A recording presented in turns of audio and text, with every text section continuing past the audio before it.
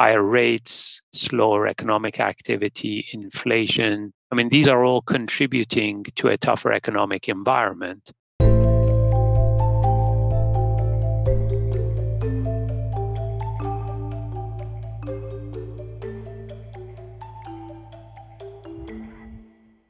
Welcome to the 11th episode of our deep dive series on Canadian bank earnings.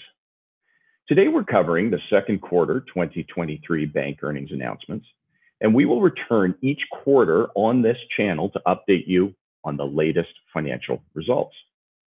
My name is Daniel Stanley. I'm an ETF specialist at BMO Exchange Traded Funds, and I'm joined today by my friends and colleagues, Chris Heeks, Portfolio Manager for all of BMO's equity and multi-asset ETFs, as well as Sohrab Movahedi, Managing Director, Financials Research at BMO Capital Markets. Today, we're going to cover the recent bank earnings announcements and what they mean for investors in the Canadian economy, as well as looking at different ETF strategies that give you exposure to the Canadian banks. So without further ado, Chris and Sohrab, thank you very much for taking the time to join me. We have a lot to talk about this time round. And Sohrab, normally I start by asking about Canadian bank earnings, and we will get to that, I promise. But I have to take a different approach this morning because we recorded the last podcast on the morning of Thursday, March 9th, which was the day that Silicon Valley Bank experienced its first massive stock price decline, which ultimately led to it becoming the second biggest bank failure in U.S. history. And as we all know, it didn't end there. There was Signature Bank, there was Credit Suisse and First Republic, which were all hit. And frankly, regional banks remain under pressure to this day. So Sohrab, can you talk to us about what does this tell us about the U.S. and Canadian banking system? Does it risk affecting the broader U.S. economy and other banking system? And importantly, how has it impacted investor sentiment toward financials? Thanks for having me, and it's good to be back. Look, I think the quick answer, maybe to your last question, is it's not accretive to investor sentiment, whether it has to do with Canadian banks or US banks. But I think it also reminded us of a couple of important factors, that having strong funding, liquidity, and capital position is incredibly important to the viability of a bank. And I think when you look back at some of the large, broad stroke metrics that we use, whether it's liquidity coverage ratio, net stable funding ratio, common equity capital ratio, the types of ratios that the regulators use for ensuring a bank's balance sheet in Canada is both adequately liquid, funding levels high enough, and capital levels sufficient. We were reminded of the strength of the Canadian banking system and the balance sheet as well. I think for us as equity market watchers and investors, we also feel a little bit worried that regulators don't usually like to let crises go to waste. And so there's a potential here that coming out of this, some of the regulatory remedies will be more punitive or higher requirements, whether it's capital, whether it's liquidity, and the like. And so I think on the one hand, we like the strength of the balance sheets of the Canadian banks, but on the other hand, we worry a little bit about tougher, for example, capital requirements at a time that earnings growth may be also slowing, and the impact that will have on the ROE, return on equity, for equity investors, kind of let's say in the foreseeable future. So first and foremost, reminded of the importance of the safety of the banks, but then secondarily thinking through the implications, especially as it pertains to return on equity on a go-forward basis. That's great, Sohrab. Thank you. Appreciate that insight. Yeah, it seems like it reinforces the idea that the regulatory environment in Canada, or the way they're regulated, is very conservative. But at the other end, tougher capital requirements may be down the road here. Chris, I want to turn over to you. ETFs are designed to track an index.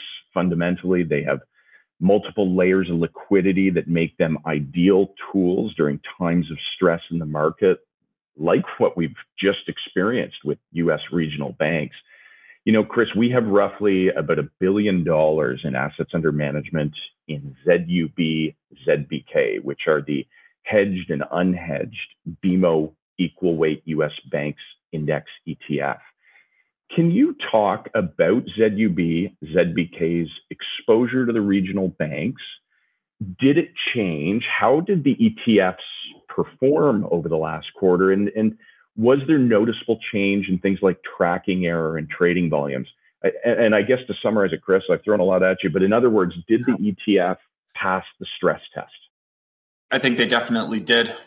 Start with the volume aspect of ETF, which is pretty interesting. But the general trend is, and not just regards to banking, but in general, as volatility increases, you tend to see ETF usage increase.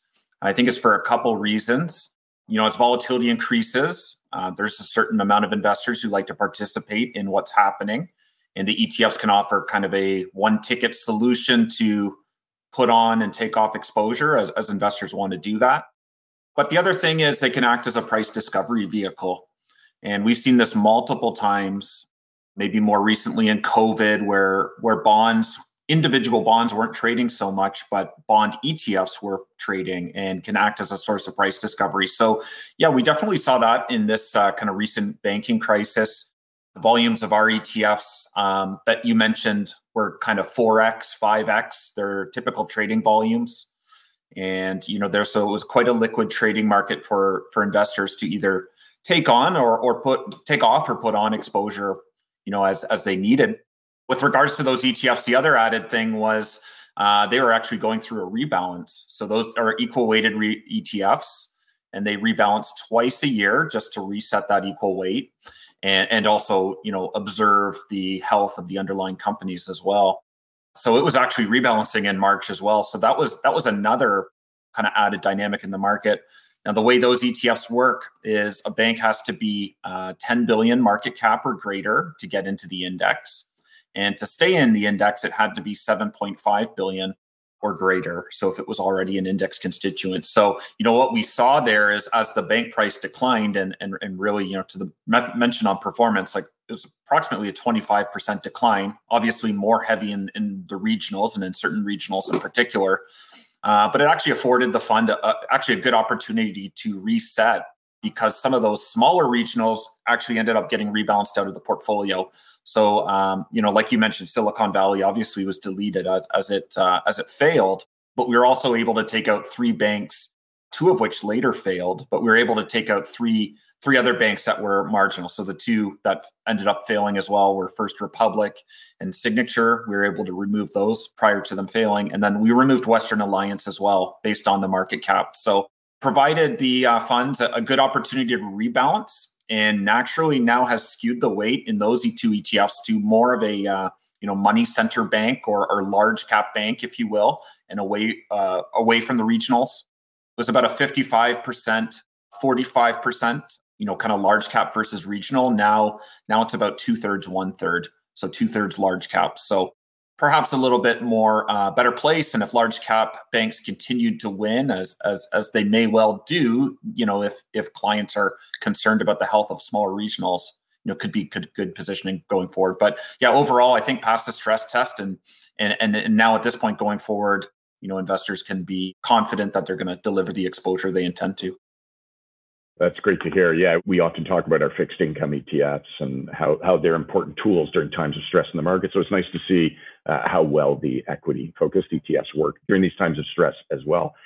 Saurabh, I want to come back to you. Let's get to the Canadian bank earnings that we didn't talk about on the first question. Last quarter, I think it was 5 of the 6 Canadian banks beat their expectations. This time around, there seemed to be few more headwinds, including the concern that inflation isn't yet under control, the potential for higher rates, which was reinforced this week with the Bank of Canada's move, rising costs, risk of recession, a lot out there. With that as the backdrop, how did the banks do in Q2, and how did the markets react, Saurabh? Okay, well, before I get to the market reaction, let's just kind of get our bearings straight. The big 6 banks in Canada, they reported operating net income after tax earnings of about 13.7 billion in the quarter. That was down about 9% from a year ago this quarter. A year ago this quarter, they were closer to 15.1 billion. Now, I think one of the big differences this quarter versus a year ago was the credit cost line. Just to benchmark ourselves properly, we were at an abnormally low credit provision line of basically 2 basis points a year ago this quarter.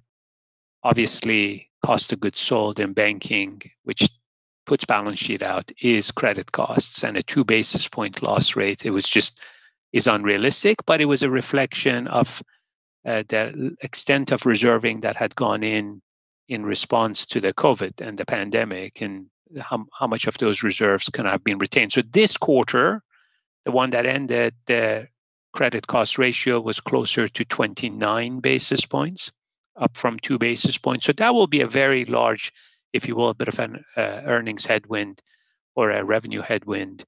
And probably a through the cycle number, given the mix of the loan book and the like, is more like a 35 basis points. So there's still some more room for this 29 basis points to kind of grind higher. So when you look at the quarter, if last quarter 5 of the big 6 banks missed, I'd say this quarter, or beat, I'd say this quarter 5 of the big 6 missed. And I think in an environment, and I do think we are in an environment still, it was exacerbated by the Silicon Valley banking crisis that we talked about.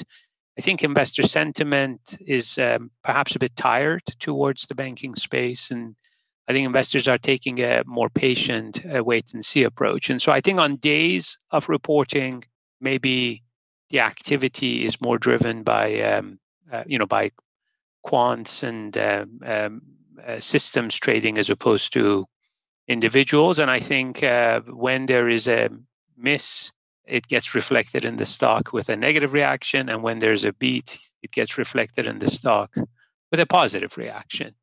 I don't think fundamentally it was a thesis altering quarter, though, when you think about the outlook for the banks, as you've talked about, as we all know, higher rates, slower economic activity, inflation.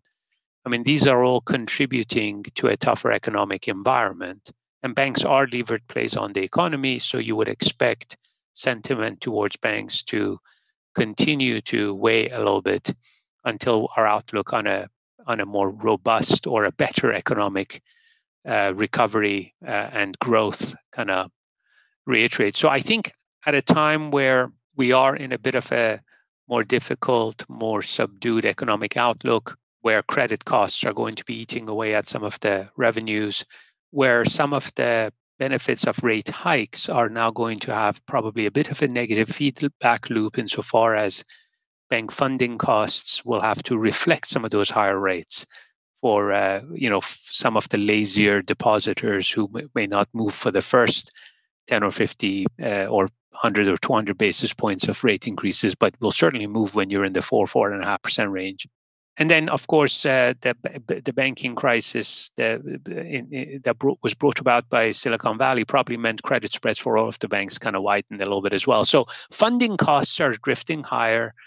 I think the margins are going to get a little bit more squeezed. And I think in a slower economic activity or in a slower economy, you'll have a reduction in loan demand. So there are probably some revenue headwinds here. So the banks will obviously try and offset those with a more intent focus on things that are within their control. We think expenses will be part of that narrative.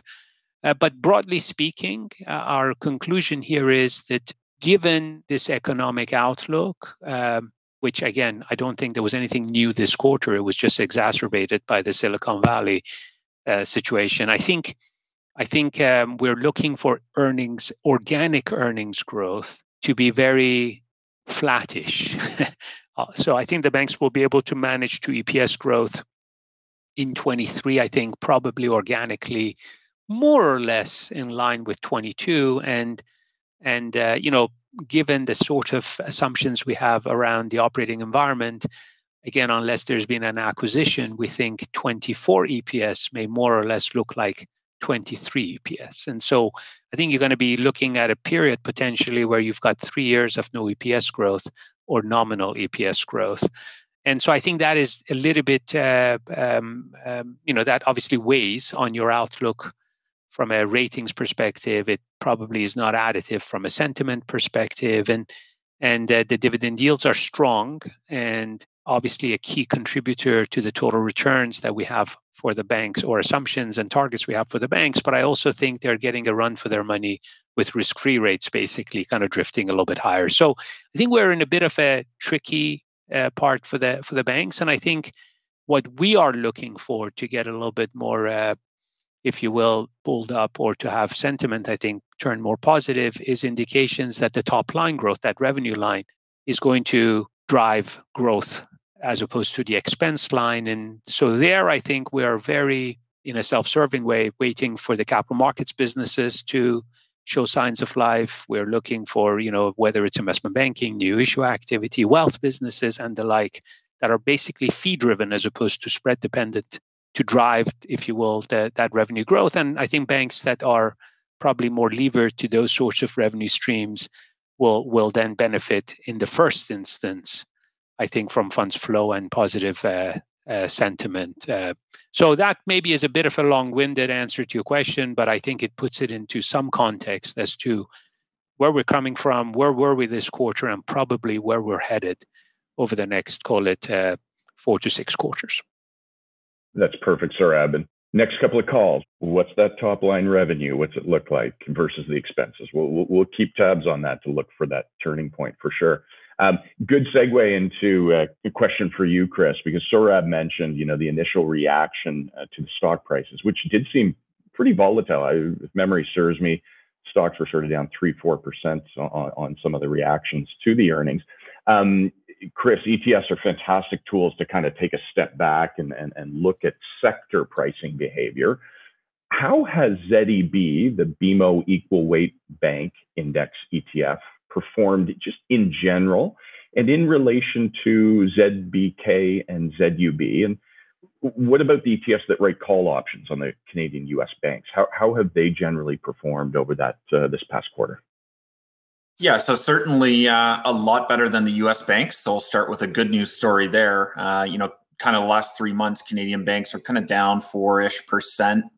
And like you said, a lot of that, some of that came from, the crisis, and a little bit of the, missing on earnings being a bit of a headwind. But again, in the global financial landscape, Canadian banks again have, proven to have much better relative performance in times of kind of banking crisis, better than Europe as well, and certainly better than the US.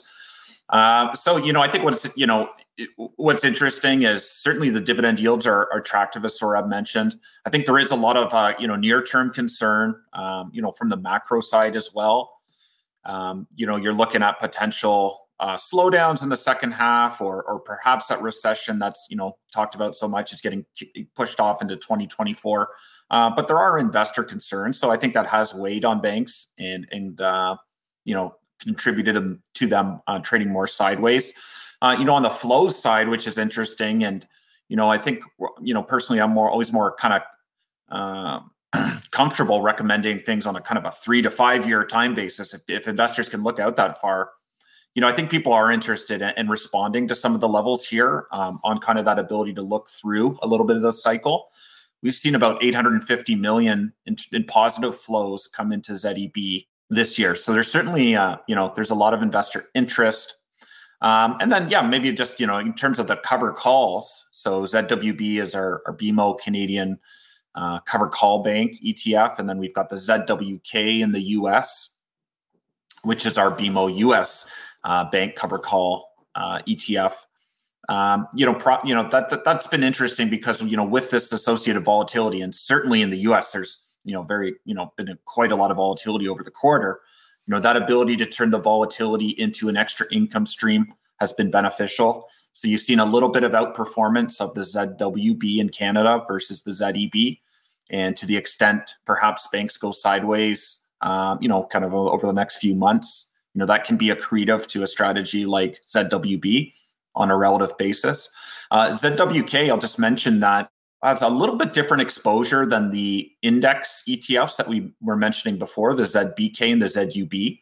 It doesn't track that index, although it certainly looks to that index as a selection set. But that fund, in the preference to go a little more large cap, has reduced a little bit of the weight to regionals. It's also added Morgan Stanley, which is not more of a broker than a bank, but I think fits in the large cap objectives of the fund. So we've added a little more weight to the larger caps. So that one can benefit from, again, that trend to large cap, and can also benefit from the option volatility. So investors can see a little bit of price divergence there, depending on how regionals do versus large caps going forward. But those are some of the things you can look at. But again, I think looking at it from a 2, 3, 4, 5-year time horizon could prove to be an interesting entry opportunity, because certainly there's a little bit of negativity on the space overall, but there's some attractive, there's been some resilience with earnings in Canada, and the attractive dividend yield are reasons investors may consider them. Yeah, you've got a really interesting perspective, Chris. I mean, to see the flows come in, that 850 million, that's a big number. And the trading volumes as well on ZEB, how much they've gone up is very, very impressive. It speaks volumes of the general popularity of Canadian banks to Canadian investors. Sohrab, I want to come over to you. Prior to our last call, and we talked about this, it was announced that TD's planned merger with First Horizon, and that it wasn't going to meet regulatory approval prior to that key deadline. And then on May 4th, TD announced that it was in fact terminating that merger altogether. Talk to us about this. Like, is this going to be a big financial hit for TD, or is this more of sort of a reputational issue for TD at this point?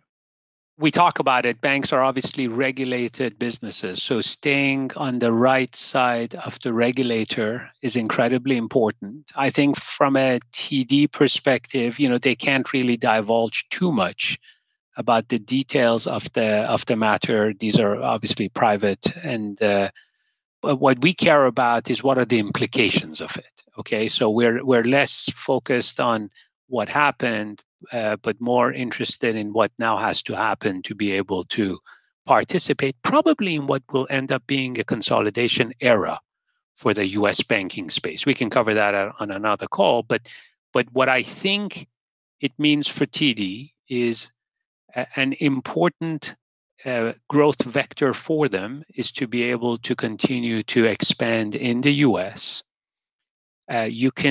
It sounds like they will be able to continue to do this still organically, for example, by opening up new branches and the like, and maybe even deploying capital in circumstances other than acquiring depository institutions. But if we understand the broad nature of the issue, it is obviously reputationally damaging insofar as they were unable to close a bank deal.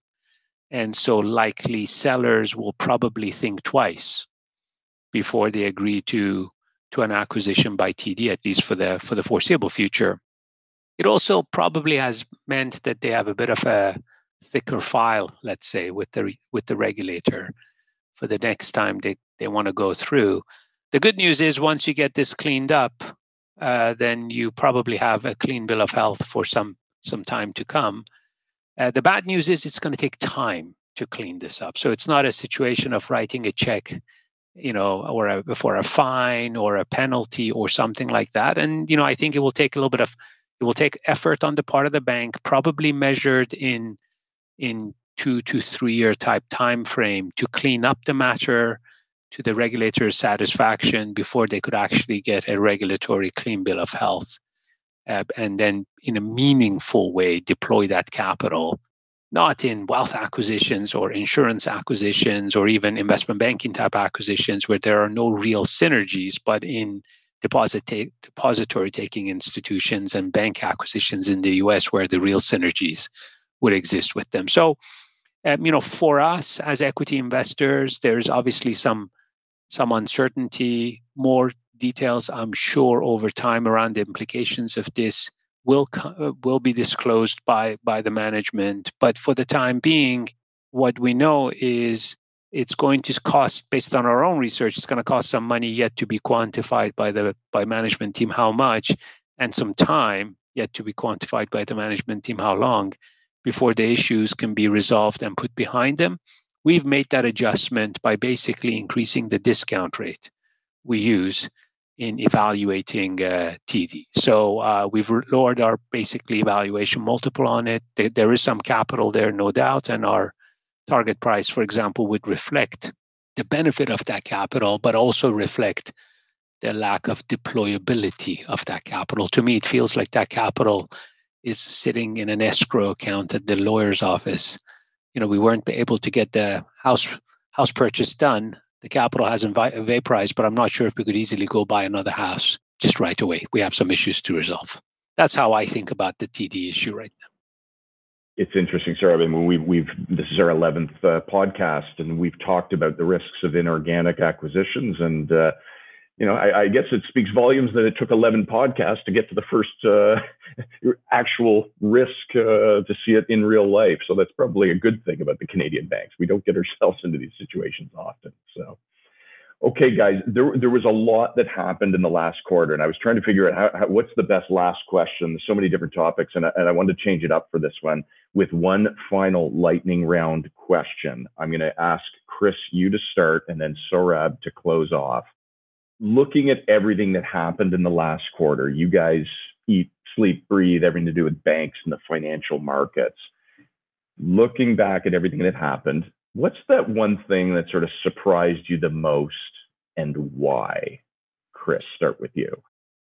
Yeah, well, I think, the banking crisis certainly was a surprise. Perhaps we should expect something to volatility with, higher interest rates, much higher than we've seen. So that was a surprise. But for me, I think the one that stood out and kind of a little more broader market themed was the resurgence of technology this year. Technology severely underperformed last year, but it has come back with a vengeance this year.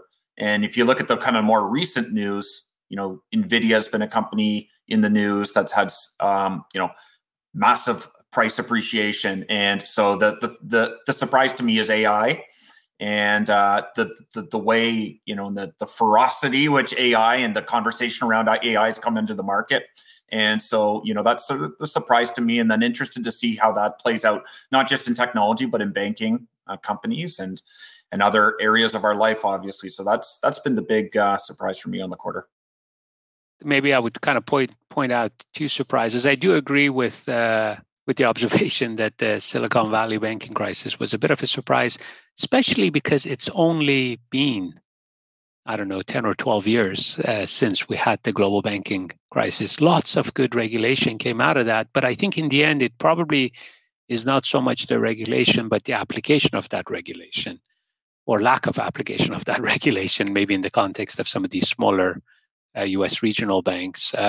But also a reminder that the system is probably as strong as its weakest link, right? And that these are incredibly, banks are confidence games. Depositors can have bank runs, and maybe in the spirit of the observation on the impact of technology, this was probably a social media bank run, the first one we've seen, unlike the ones we'd seen in the past. So that would be the negative. But I would say the positive, perhaps the positive is the resiliency of the consumer in Canada, right? I think that is probably a surprise. The ability to continue to absorb these higher rates, for example, when it comes to mortgage payments, and maybe there is a shoe to drop, but the consumer has been incredibly resilient, and probably the economy from an employment perspective has been a pleasant surprise as well. So those would be my kind of observations. I don't know if I would have expected